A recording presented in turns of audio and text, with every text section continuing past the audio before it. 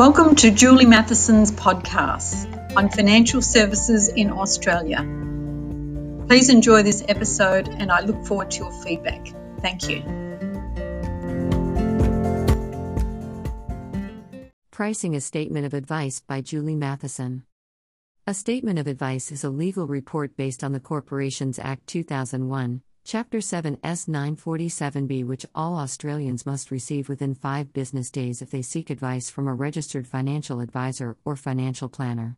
The penalties if a statement of advice is not provided include penalty costs up to $1.11 million for individuals or 3 times the benefit obtained or detriment avoided, imprisonment for up to 15 years, banning from the profession by ASIC or deregistering from a code monitoring body and unable to practice.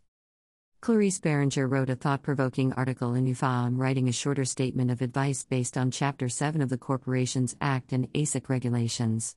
These are Clarice's practical tips on cutting down the number of pages in a statement of advice, which I have condensed to a list. 1. The title on the front cover to be Statement of Advice.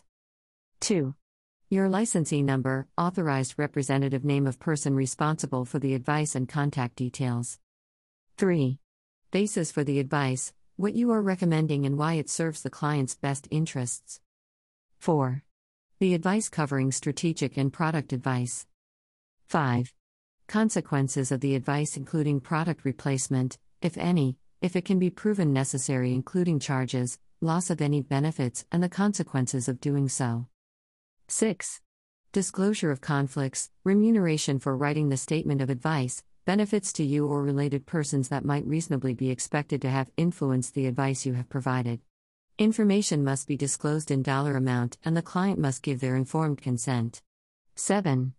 Any relationships which might reasonably be expected or be capable of influencing the advice you have provided must be disclosed.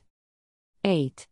Warnings must be included when the advice is based on incomplete or inaccurate information provided by the client in relation to the objectives, financial situation, or needs. 9. The advice must be written clearly, concisely, and effectively. 10. Limiting the safety net disclaimers like non-guarantee of future returns, projections are based on estimates, outcome being subject to regulatory changes, and the list goes on. Instead, include disclaimers in the FSG, Client Service Agreement, or Engagement Letter. 11. Record information like advice checklists, product comparison analyses, and other extraneous information which evidence that the advisor has done the right thing in file notes rather than in the statement of advice. After cutting down the number of pages, you might be asking, what's the price or cost of the statement of advice? Clarice didn't say, but we need to know.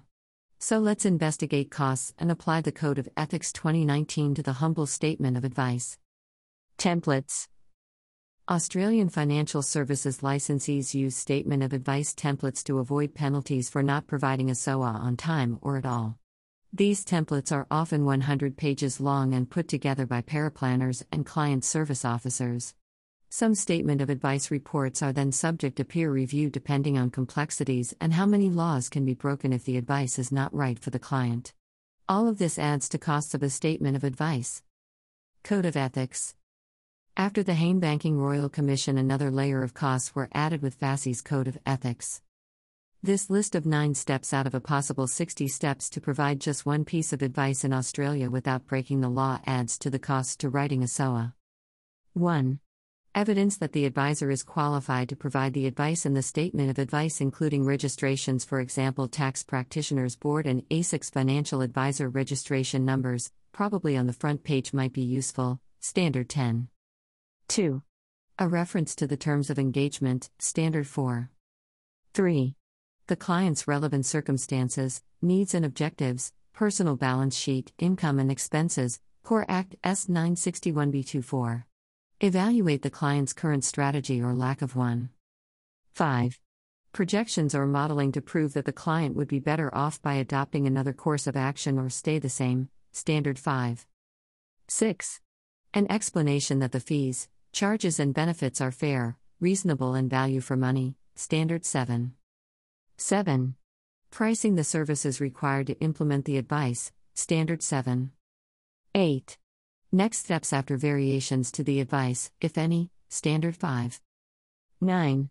Ongoing service required to check the advice is on track to meet the client's relevant circumstances, needs, and objectives. Corporations Act S962A. Price. According to research conducted by Core Data, the minimum cost to provide advice in Australia so far is $3,757 after the Code of Ethics was introduced in 2019. Back in 2001, advice was free and paid for by commissions from products. In 2021, only the wealthy or retirees can afford advice because the cost of providing a statement of advice for just one piece of advice is out of reach for the average family in Australia. Your comments on this subject are welcome. Thank you for listening.